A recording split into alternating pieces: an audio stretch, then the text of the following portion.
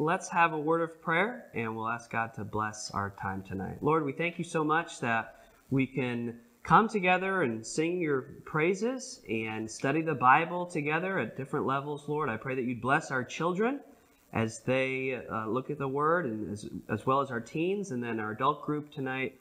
But I just pray that we'd all be richly blessed by the time we spend in your Word and then the time we spend in prayer. It's in Jesus' name we pray. Amen. Revelation chapter 6 in your Bibles with me tonight. If you remember last week we looked at Revelation chapter 6, and if you missed that and you want to go back, it really was a kind of a foundational lesson. So that recording is on Facebook, it's on YouTube. I'd encourage you to go back and take a look at last week. But if you remember, we began, and we'll start again in verse number 1, Revelation 6. Look with me at verse number 1. And I saw, when the Lamb opened one of the seals, and I heard, as it were, the noise of thunder, one of the four beasts saying, Come and see. And I saw, and behold, a white horse, and he that sat on him had a bow, and a crown was given unto him, and he went forth conquering and to conquer. And then obviously in verse number 3, you'll notice there's a second seal. Look down at verse number 5, and there's the third seal. Verse number 7, and when he had opened the fourth seal. Verse number 9, and when he had opened the fifth seal. And then verse number 12, and I beheld when he had opened the sixth seal. So let's remember what we discussed last time, and that is this, that the outline of Revelation chapter 6, really I believe what you're looking at here is an outline of much of what is yet to come in the book of Revelation. So it's almost like chapter number 6 is giving us the table of contents, if you will. It's outlining what is yet to come. In Revelation chapter 5, we saw that amazing scene in the throne room of heaven, where all of the beasts and the 24 elders and the thousands of thousands are before the throne, and they say, who is worthy to open the what? Open the book. And so there's this scroll, this book. They say, who is worthy? And who was worthy? They looked and they found nobody. Until coming on the stage is the Lord Jesus Christ, the Lion of the tribe of Judah. But he didn't look like a lion. He had the appearance of a lamb that was slain. And they cried and they worshiped the Lamb who was slain. And they said, Thou art worthy to open the book and to loose the seals thereof.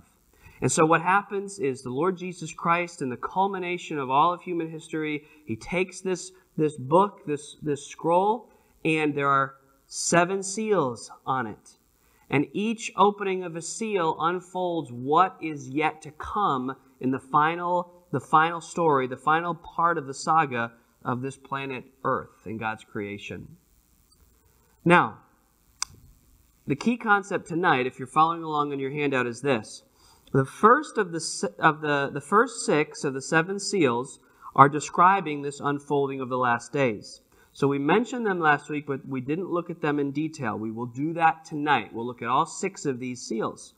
Now, previously, though, we compared Revelation chapter 6 with these passages of Scripture and these concepts. And this was kind of a groundwork. So again, if you didn't catch this, you're going to need to go back and review or study it a little bit more. But we compared Revelation chapter 6 with some other key passages that in the Old Testament and in the New Testament that foreshadowed what is unfolded in Revelation 6. And those were Daniel chapter 9 with Daniel's 70th week. Last week we looked at Daniel's 70th week. It'll get referenced again tonight, but that was a major theme. So understanding Daniel's 70th week, it corresponds with Revelation chapter 6. Also, we looked at Jesus answering the question. The disciples came to Jesus and said, Tell us, when will these things be? When will be the end of the world? And what is the sign of your coming? And Jesus in Matthew chapter 24 gives what's known as the Olivet Discourse. And much of what we see in Revelation 6 was foreshadowed in Matthew chapter 24. Then we looked at the topic of the rapture and the day of the Lord and how that all fits in. And that's from 1 Thessalonians chapter 4 and 2 Thessalonians chapter number 2. So all of those laid the groundwork for us to now look individually and specifically at these 6 seals. So look with me here at Revelation 6 and look at verse number 1. And I saw when the Lamb opened one of the seals, and I heard, as it were, the noise of thunder. So there is a supernatural, if not a supernatural effect on the natural order, so to speak. And there's a thunder that roars. And as the thunder roars, the Apostle John looks and he listens.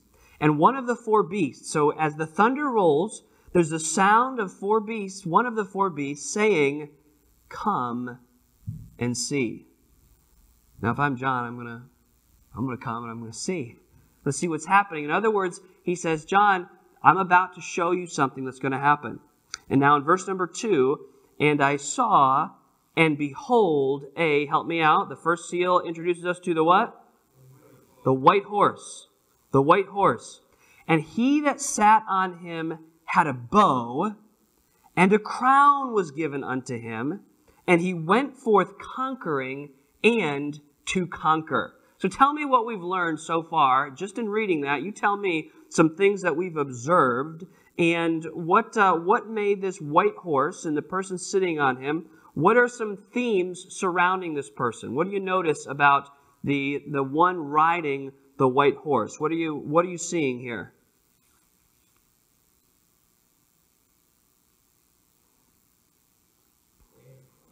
Okay, so the crown is going to have significance. Now, this is known as the victor's crown. There's different types of crowns that the Greeks and the Romans would use. This is a crown that signifies not reward but victory, right? So so there's a crown. What else do we notice?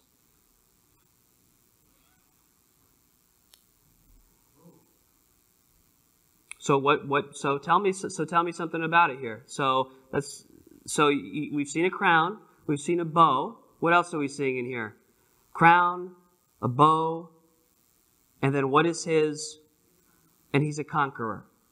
So obviously the crown and the bow and he's got a weapon, he's going to be victorious, and he is a conqueror. So if you're just looking at this, thinking about what you know, what are the possibilities of who or what this could be referring to? What are some possibilities of who or what this first seal, this white horse could be referring to? There's probably two possibilities. Who do we know is going to come on a white horse and conquer? Christ will come on a white horse and conquer. Could this possibly be a foreshadowing of Jesus who is yet to come? What say you? Think it could be? Okay. So you would think an angel? Yeah, no, that's what we're doing this. Let's think through it together here. I could just tell you, or we could kind of, inductively study the scriptures together here. So one possibility, Frank mentions this could be an angel. Also, we know there's a figurative nature there's a future prophecy of Christ coming on a white horse. Anything else? What's another possibility? Okay. Now, what happens next? So let's talk about the sequence here. So the first thing that happens is the one who comes in the white horse and he conquers. But now the second one, if you look at verse number 3, let's get a little ahead of ourselves. And when he opened the second seal, I heard the second beast say, "Come and see." And there went out another horse that was red, and power was given to take peace from the earth, that they should kill one another. Then in the third, you look down at verse number 6. I heard a voice in the midst of the four beasts say, "A measure of wheat for a penny, and 3 measures of barley for a penny." Then the fourth, there's a pale horse with death and hell. So what's happening in the sequence here? Things are getting what?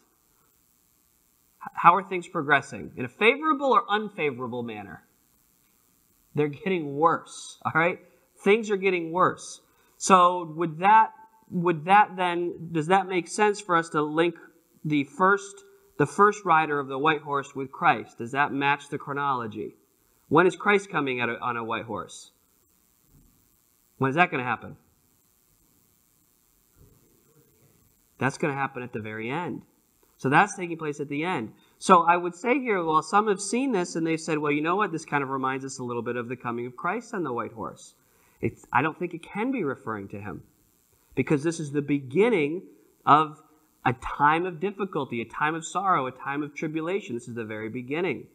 Who else do we know of? And we looked at this a little bit last week. Who is the one who is going to be the world conqueror? It's going to be the Antichrist. And the significance of the white horse is that was what a conqueror would ride on. That was a sign of victory. So they've got a crown of victory. They got the horse of victory. He's got the bow in his hand. Yes, sir.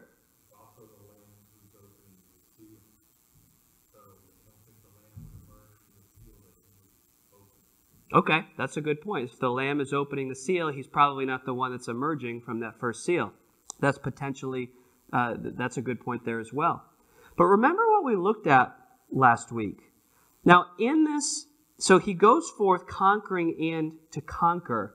If you look back at a passage we looked at last week, turn back to Daniel chapter 9. Back to Daniel chapter 9, and let's see this. We looked at this carefully last week. But I want to point something else out again here in Daniel chapter 9. Daniel 9 and verse number 26. Well, we could back up to verse number 25. If you remember, we were looking at Daniel's 70th week. Look at verse 25. Know therefore and understand that from the going forth of the commandment to restore and to build Jerusalem unto the Messiah, the Prince, shall be 7 weeks, and 62 weeks. So how many is that? 7 plus 60 and 2. 7 plus 62 is 69. There's 69 weeks. Okay? The street shall be built again in the wall, even in troublous times. And after 62 weeks shall Messiah be cut off, but not for himself. Now look at what happens next. And the people of the, what's the word? Prince that shall come. So we see, if in your Bible it may be capitalized, back in verse 25 is Messiah, the capital prince. He's going to be cut off. And then later on in verse number 26, there is another prince that shall come. And this prince will destroy the city and the sanctuary. The end thereof will be a flood. And unto the end of the war, desolations are determined. And he shall confirm the covenant with many for how long? 1 week. And we talked about this a lot last week, so I'm not going to rehash the entire thing. But the point is this. This prince who will come is not a good prince. He's an evil prince. You've got the Prince of Princes, the Messiah, who's cut off. Then sometime in the future, you have an evil prince who will come, and he will be a conqueror. And at the end of his conquering, when everybody is subdued, he's going to then make a covenant. He's going to make a covenant for 1 week. For 7 years, he's going to establish his covenant. And if you're following the chronology, back here in Revelation chapter 6, this seems to match that individual. He is the one who comes. There's a white horse. He has a bow. A crown is given unto him. He's looking very princely here, and he goes forth. He conquers. He conquers. So all of the nations come under the control of this one who rides on the white horse. Now, this one we know of as Antichrist. As he comes, he's the Antichrist. He's the anti-prince. That means instead of. You don't want to follow that prince, Jesus. You want to follow me. So he brings all of the world under one world government. And everything seems to be going fantastically. He's conquered. He's in control. There's a peace that's been established. He brings a worldwide peace. Paul writes about this a little bit as well. Go to 1 Thessalonians. Go to 1 Thessalonians in chapter number 5.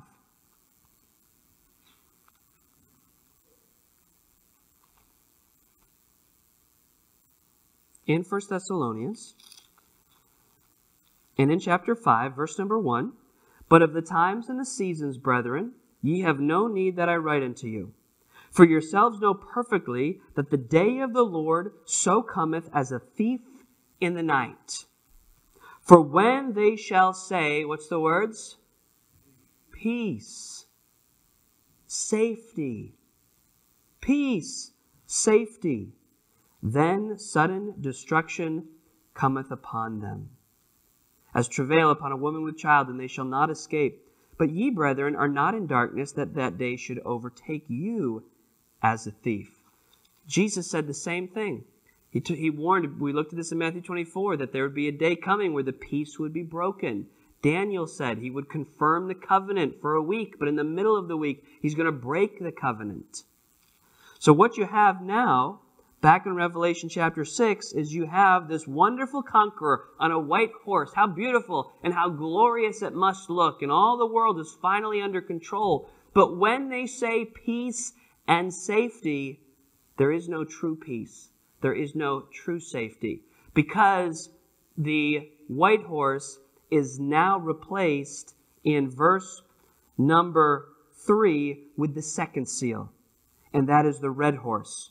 So the white horse represents the Antichrist coming in his supposed glory, the Antichrist coming as the conqueror, and he brings a temporary peace to the world. And we come now to verse number 3. "And when he had opened the second seal, I heard the second beast say, Come and see. And there went out another horse that was red, and power was given to him that sat thereon to take peace from the earth." To take peace from the earth, and that they should kill one another, and there was given unto him a great sword.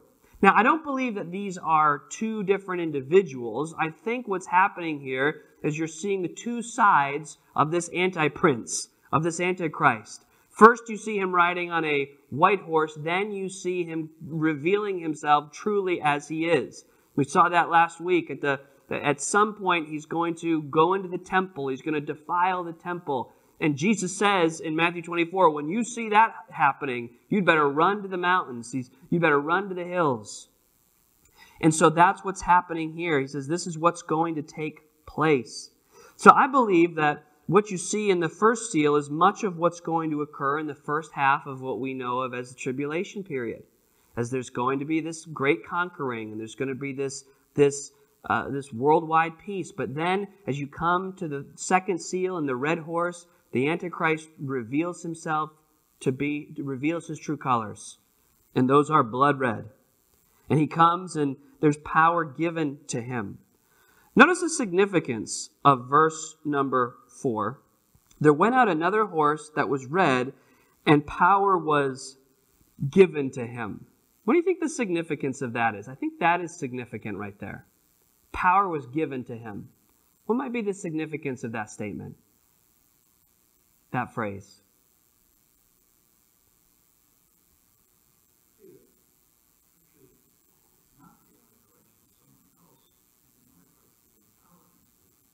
That is a possibility. I would not debate that, really. That's possible. So these things aren't explicitly laid out. Could be that the Antichrist has delegated this power to someone to bring about this death and destruction. What else here? Yes, there are some kings. We'll see that. So this could be symbolic of a group of people. You're absolutely right. Patrick, what were you going to say? All power and authority has been given unto me. Right. So all authority comes from there. Exactly. Yeah. Even in Job. Right. Job is a good example. So regardless here, whether it's the Antichrist or someone, I think I think that the significance of power was given to him that sat there and to take peace from the earth is that who is orchestrating this judgment? Who is the one bringing this warfare? I think it's God Almighty. It's the Lord. Now, is there biblical precedent? Has God worked that way before? When? Well, in the Old Testament. when Israel was being judged? Does anyone remember what God said he would do? When it was prophesied that Israel would be judged, he said he would bring the Babylonians. He would bring them, that he would use, in order to judge his people and bring them back. God said his judgment, he would enact it through these other world leaders. So when Nebuchadnezzar comes and invades Jerusalem, and Jerusalem is sacked and people are carried away, who brought that judgment? Who was acting there? Was it Nebuchadnezzar? Yes. But was it only Nebuchadnezzar? No. It's the hand of God bringing judgment, and he's using the actions of men. That's a difficult thing for us to understand, but it's really the key to really understanding all of what takes place in Revelation. This is the unfolding of God's judgment on the earth. And he's allowing the Antichrist, he's allowing these forces to bring about his judgment. So he says here that power was given to him that sat thereon to take peace from the earth. Now, does that mean that these people are acting righteously? Oh, well, if God is giving them the power, then does that vindicate what they're doing? No, of course not. But God is, in a sense, if you think of it this way, God is allowing mankind to receive what they have been plotting against themselves for all of history. Right. And he's allowing men's wickedness and the wickedness of the fallen host to all come to full fruition. And though they will use evil actions, God will use that to bring his final judgment. Interesting. So some people have looked at this and said, well, this part of Revelation is the wrath of the Antichrist. Later on, it's the wrath of God. Well, no, because even the wrath of the Antichrist is a tool of Almighty to judge the earth. Okay? So now we come and we see that there's a great warfare that's going to happen. That's the second seal. Now the consequences of this unfold in the third seal, in verse number 5. And when he had opened the third seal, I heard the third beast say, "Come and see." And I beheld, and lo, a black horse. And he that sat on him had a pair of balances in his hand. And I heard a voice in the midst of the four beasts say, "A measure of wheat for a penny, and 3 measures of barley for a penny. And see thou hurt not the oil and the wine." What is taking place here? What is taking place with this black horse? Yeah? Could it be a reference to when if you didn't have the mark of the beast, you couldn't buy things? Well, we're going to see that later, so that could definitely come into play here. Yeah, involving the purchasing and selling the mark of the beast, potentially. So I think it's broader than that, but that could be a part of it. But what's that? Shortage of food. 7% December. So, well, inflation, right? So you have shortages. You could have massive economic inflation. You could have all of these things taking place, and what's happening is people have lost their buying power. They've lost their ability to provide for themselves. Now we see a measure of wheat for a penny, 3 measures of barley for a penny. The translation here, penny, is not like a penny like we think of it. All right? The way to understand this with the penny is this. And also, what is the writer carrying? He's carrying scales in his hand, a balance. So he's got this, they're measuring it out. Oh, so when he says, would you like a measure of wheat? Would you like would you like 3 measures of barley? Well, that will be a penny. Well, it doesn't sound so bad to us, right? Thinking of it in our modern economic concept. But really what's happened here is the penny is the Roman denarius, which is about a day's wages. It's a single silver coin. And at the end of a day's wages, at this time, you'd be given the denarius. You'd be given the coin. Now, a whole day's wages. What you could buy, what you could do with a measure of wheat, or I should say, with a measure of wheat or 3 measures of barley, that would be enough of the wheat for 1 good meal. If you bought the barley, it would be enough for 3 good meals. So you might be able to work a whole day to do what? Just to eat. Just to eat. So the economic condition of the world has gotten to basic subsistence living at this point. It's a result of, so first he says, oh, there's great peace, I'm the conqueror. Then there's terrible war, and the result of the terrible war is terrible famine and shortage. But hurt not the oil and wine. I think what this means is this: there's plenty of oil and wine. The problem is what? You can't buy it. You can't access any of it because you can't afford it. So what's happening is these unfolding calamities or these unfolding tribulations that are taking place in the world. Before we move on, any questions, comments on that?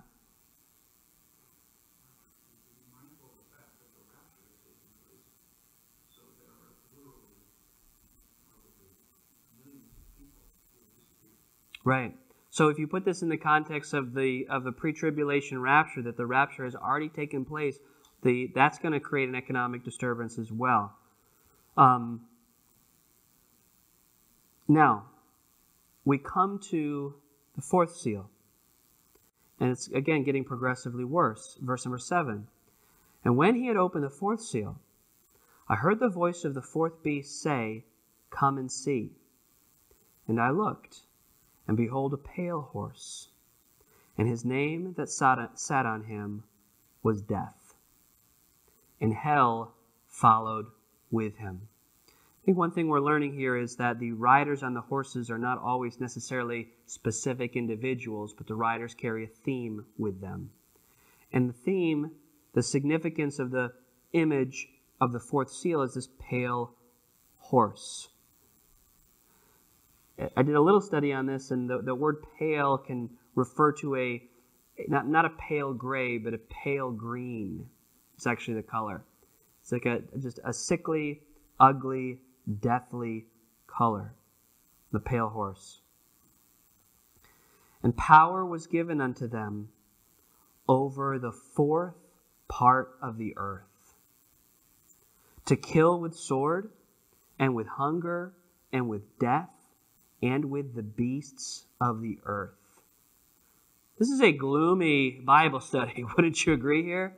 But look at what's taking place now. We come to the 4th rider, the 4th seal, the pale horse, and what is going to take place? In simple terms, you tell me what's going to happen here. And the simplest explanation is what? What is it? What's going to happen? Very specifically, what does it say is going to happen? Yeah, what is that? You got it. 1/4 of the population on earth will die. This is after warfare, after famine. Now you have 1/4 of the population, of the human population, dying. We understand the significance of that? Right. And you're looking at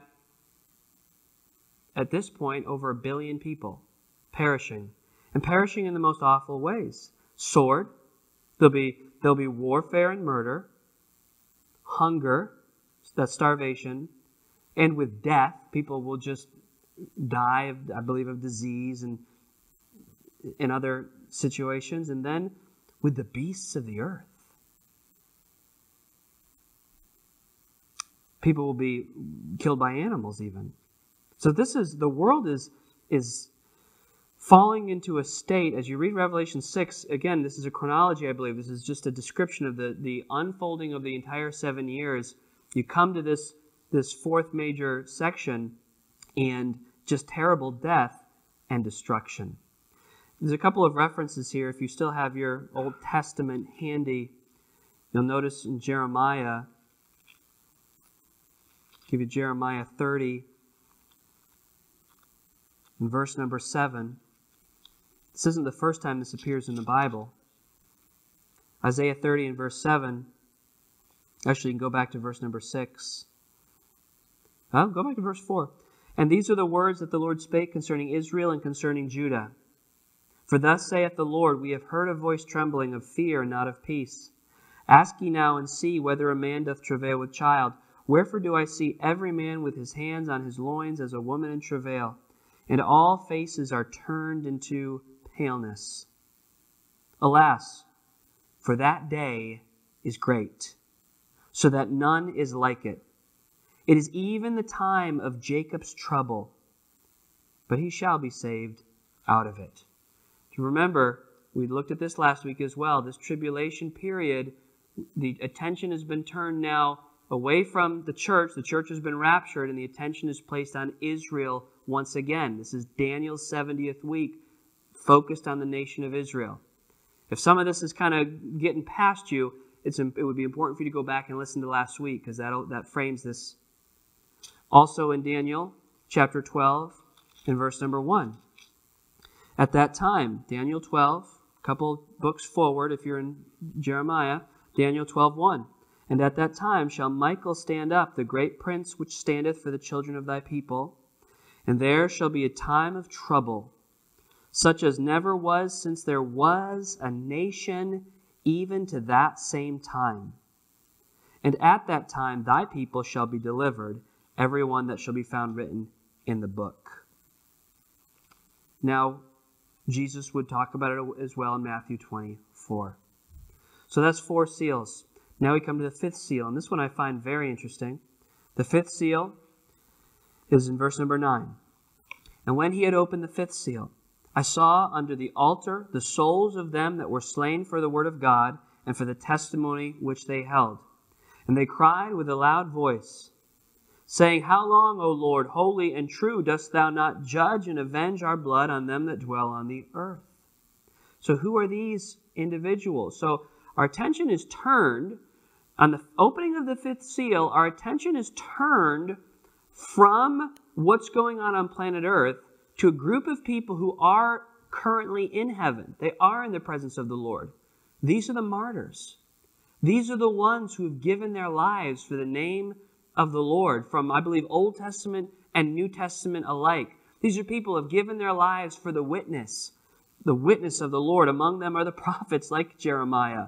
Among them are the people like Stephen, James, John's brother.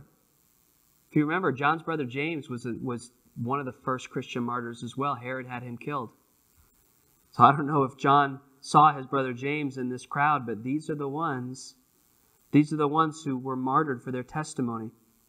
In verse number 10, they cry with a loud voice. It's interesting what they cry for. They cry for vengeance. They say, How long, Lord, holy and true? How long dost thou not judge and avenge our blood on them that dwell on the earth? And white robes were given unto every one of them, and it was said unto them that they should rest yet for a little season, until their fellow servants also and their brethren that should be killed as they were should be fulfilled. Now the attention goes back to the earth, right? Seal is opened. The group of martyrs, they cry out, How long will the vengeance wait? God, how long will you wait to avenge our blood? And the Lord says, well, during this time, there's still a group on earth who are going to yet join you. So think about all that's happening through the seals. Conquering, then there's warfare. Then there's the horse of the black horse, which is the famine and the want. And there's the pale horse, which is death. And the 5th seal indicates that there will be a great martyrdom of those believers who are present in the tribulation. Now, you say, well, who will they be? I thought you said that the church will be raptured out. Yes. However, during that time, after the rapture of the church, what we'll see next week is there will be witnesses. There will be people who come to faith in the Lord during this tribulation, and they will spread the gospel. In fact, I was talking about this with Deborah. Matthew chapter 24 that we read last week, it's kind of interesting because it's like, well, who is Jesus talking to? He says, when you see this happen, flee into the mountains, run. Like, well, if the church isn't going to be there, who is Jesus talking to in Matthew 24? Guess who he's talking to? He's speaking to Jewish people who will have these scriptures at this future date. And they will literally, there'll be a rapture, there'll be an antichrist, and somebody will say, God will send witnesses that will say, Jesus predicted this in Matthew chapter 24. And they'll read Matthew chapter 24. And they'll flee and they'll come to faith, but then there'll also be a great martyrdom that takes place. And that's predicted through the fifth seal. Then we come to there's another reference you can look at, and you can study that on your own in 2 Thessalonians. But now we come to the sixth of seven seals, and that's where we finish tonight. Verse 12, and I beheld, when he had opened the sixth seal, and lo, there was a great earthquake, and the sun became black as sackcloth of hair, and the moon became as blood, and the stars of heaven fell unto the earth, even as a fig tree casteth her untimely figs when she is shaken of a mighty wind. Do you remember we saw this in the other passages last week? The earthquake, the sun, the moon, the stars of heaven. There will be supernatural calamities. People today talk about they talk about things like climate change, and they speak of ice ages and floods and global warming and things like that, and they debate all of that. But these will be immediate, instant calamities in the natural realm that are clearly supernaturally affected, that people have never seen before. It's never been experienced in human history at this level. Verse 14, the heaven departed as a scroll when it is rolled together, and every mountain and island were moved out of their places. And the kings of the earth, and the great men, and the rich men, and the chief captains, and the mighty men, every bondman, every free man, hid themselves in the dens and in the rocks of the mountains, and said to the mountains and rocks, fall on us, and hide us from the face of him that sitteth on the throne, and from the wrath of the Lamb. For the great day of his wrath is come, and who shall be able to stand? We see in this final seal, the seventh one will be the final, but coming toward the end, we come to the sixth seal being opened, these natural calamities, and what have the people of the earth finally come to realize? They finally come to realize that God is judging the world. Isn't it amazing that it took them this long? That it takes to the very end where they see this, and even in this moment, rather than seek repentance, what do they seek? Well, it's not vengeance. What? Shelter and annihilation. There you go. First, they seek shelter, and when they realize that the shelter will not protect them, rather than throw themselves at the mercy of God, they say, we would rather just die. Let's just die. I think there's something interesting there that you find that about the heart of man. People say, well, how could a loving God send someone to hell, or all of these questions? And I think C.S. Lewis spoke about this, and that is this: there are no people in hell, there are no people experiencing the judgment of God who are saying, boy, I wish I had done it another way. Even the rich man and Lazarus, when the rich man is in hell and speaks with Abraham, he says, first he asks for comfort, he asks for relief, but then he tells Abraham and Lazarus what to do. He says, do this, behave this way. He says, no, Father Abraham. There is this concept that what people desire, there is a desire in the human heart to be completely independent of God. It's only the grace of the Lord Jesus Christ that can break through that. It's only the grace of Christ and the gospel that can break down the pride and break through the arrogance of the human heart that would cause us to finally say, God, I'm at your mercy. Please save me. But these men and women, that are described at the end, they've confirmed their judgment. They've resigned to their fate. Hide us from the face of him that sitteth on the throne and from the wrath of the Lamb. So, as we conclude, what is the proper application of this text? What do we come away? And I think that a lot of times as people study the book of Revelation, they get focused on details that we don't even have. And I've experienced over the years people saying, well, you know, look at this current event, and this could be this, and this can be that. If you want to speculate, that's fine, but people are focusing on the details that aren't even there, but I think are sometimes missing the biggest applications. When we read this, what are we supposed to come away with? What are you supposed to go home with tonight when you read a passage of Scripture like this? And I don't think there's one single answer, so I'm not looking for like, oh yeah, give me the right answer I'm looking for. You tell me, when you look at this, when we study this tonight, how should we leave here? What should be our state of mind or our action, etc.? I think there's multiple things. Somebody help me with that tonight. What do we take away from this? What's the application?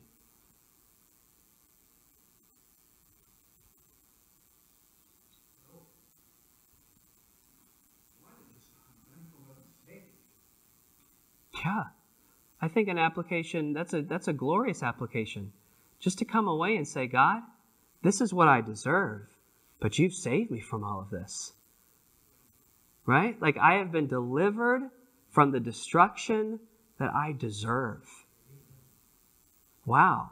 The Bible says, if you remember when we began the study months ago, there is a blessing for reading the book. We're supposed to read it and not just be like, oh, this is scary stuff. We're supposed to come away with a blessing and say, praise the Lord that we are not appointed unto wrath, but unto salvation.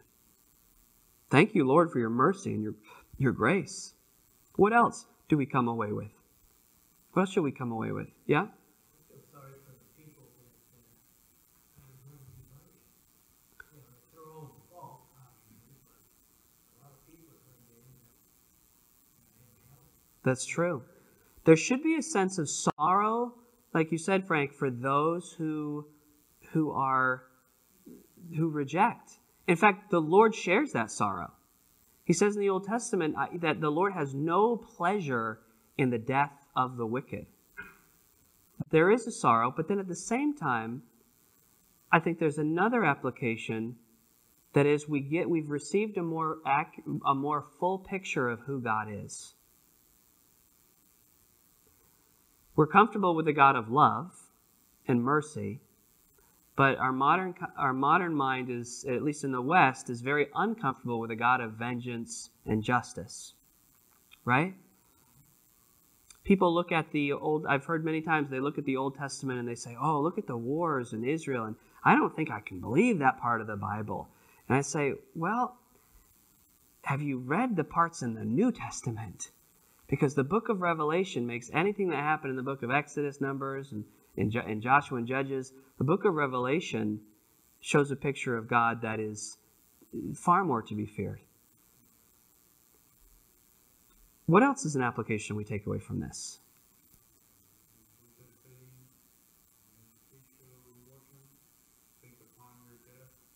Okay. Yeah. He said, Brother Ben, is it the last days? I said, it is for you and me. Yeah. That's true. That we all have to prepare to meet God. Right? It is appointed unto men once to die, and after that, the judgment.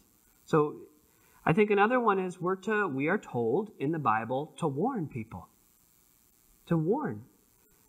The Bible says in the book of Jude that, and of some have compassion, making a difference. That's Jude, I think, 22, 23. And of some have compassion, making a difference. And others save with fear, pulling them out of the fire, hating even the garment spotted by the flesh. That we must remember as New Testament Christians that, yes, we need to present the love of God, but we also need to speak the word of a coming judgment to a world that doesn't want to hear it. And it's not a popular message, but it's a crucial message for them to hear. To speak the truth in love. Flee from the wrath to come, the Scripture says. So that's an application for us.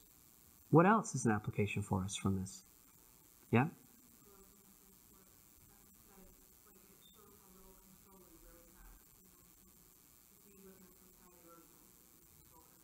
Right. Right, we can save life, we can heal, we can have, we have control economically of our destiny. Throws it out the window. This throws that false security out the window. I think so. I think another application is, what are we living for? You know, what are the core values of our lives as Christians? Peter would say, seeing that all these things shall be dissolved, what manner of persons ought you to be? Like, how should you live knowing where this is all headed? It should change everything about it. That's why the Bible said there's a blessing to studying this. But it change our perspective completely. Any other thoughts before we conclude? I don't think that the unsaved, I don't think even the saved understand sin and the Yeah. Severity? Yeah. in comparison to a holy and righteous God. That's why people have a hard time. How could God send someone to hell? We don't really fully comprehend the evil of sin. Right. The severity of our offense against God and our sin. That from the but God has been consistent in his revelation to mankind from the beginning. God has been so gracious that he has always tried, I shouldn't say tried, he's always clearly shown mankind how severe sin is. We have been the ones that have just wanted to gloss over it. But from the very beginning, Adam and Eve had to leave the garden. An animal had to be killed. A sacrificial system was put in place. Temple ordinances were put in place. The very Son of God came and was crucified to pay for our sins. And yet we persist in our flagrant sin. So, yeah, I think that's a really good point. This shows us in vivid display that God takes the offense of sin very seriously. And so, as Christians, we ought to be sober-minded people. We rejoice, we celebrate, there's wonderful things, but also there's a sobriety to realize what we were, who we are, and what God has done for us, how he saved us. And that ought to change us and motivate us. And those are the 6 seals of 7. Next week we'll go into chapter number 7. And we'll move through the rest of the material pretty quickly, Lord willing. And so I promise you we won't spend months and months here in the book of Revelation. Maybe a couple of months we'll get through it and learn the lessons. Yes? Just one last thought. Especially for Western Christians, those who are material, we do well material. We live comfortably. Mm-hmm. I remember hanging in my office this thing on the wall, about this big, and it's from our former missionary to the Philippines, Terry Taylor. To Papua New Guinea. And it's a picture of the rapture. Yeah. And he told me, he said, when I bring this to the people in Papua New Guinea, they weren't third world, they were like 12th world people. The whole idea that Jesus is coming to take them to heaven was very exciting. appealing to them. Yeah. They had nothing. They lived in huts. And they hear about this city, where the streets are of gold, and so they're just like, but for Western Christians, we have it so good. We all go into our homes, heated food, cars, entertainment. It's like. Yeah. And for those people there, really, and when Terry Taylor was in Papua New Guinea, it was more volatile than it even is now. When I was a kid, there were tribal warfares. Their life was more resembling of what we're reading about in Revelation than it is what we experience. And so to them, the idea of a rapture that is a cool picture, though. You have it here still? Is it there? You should bring it down for everybody to look at after, because that's a. Oh, well, go ahead. You can get a tour and you can see that picture. There's not a whole lot of you here tonight anyway, so if you want to see it. Yeah. We'll do it. Give me that. We'll put it up next week. So And if you're watching live stream, we didn't get all the audio of all this conversation, so you've got to get here in person to get the full experience. So that's my plug to get you here. But that's good Bible study tonight. Thank you. Thank you, everybody, so much. Let's close in prayer, and then we will we'll receive our prayer requests tonight. Lord, we love you and thank you for your plan of redemption and salvation. Lord, we just thank you so much that you've delivered us, you've saved us from the wrath to come. Help us to be a grateful people and help us to be just completely, Lord, consumed by your will and your direction. Help us to be bold in our witness to those around us. Use us to reach others. We pray all this in Jesus' name. Amen.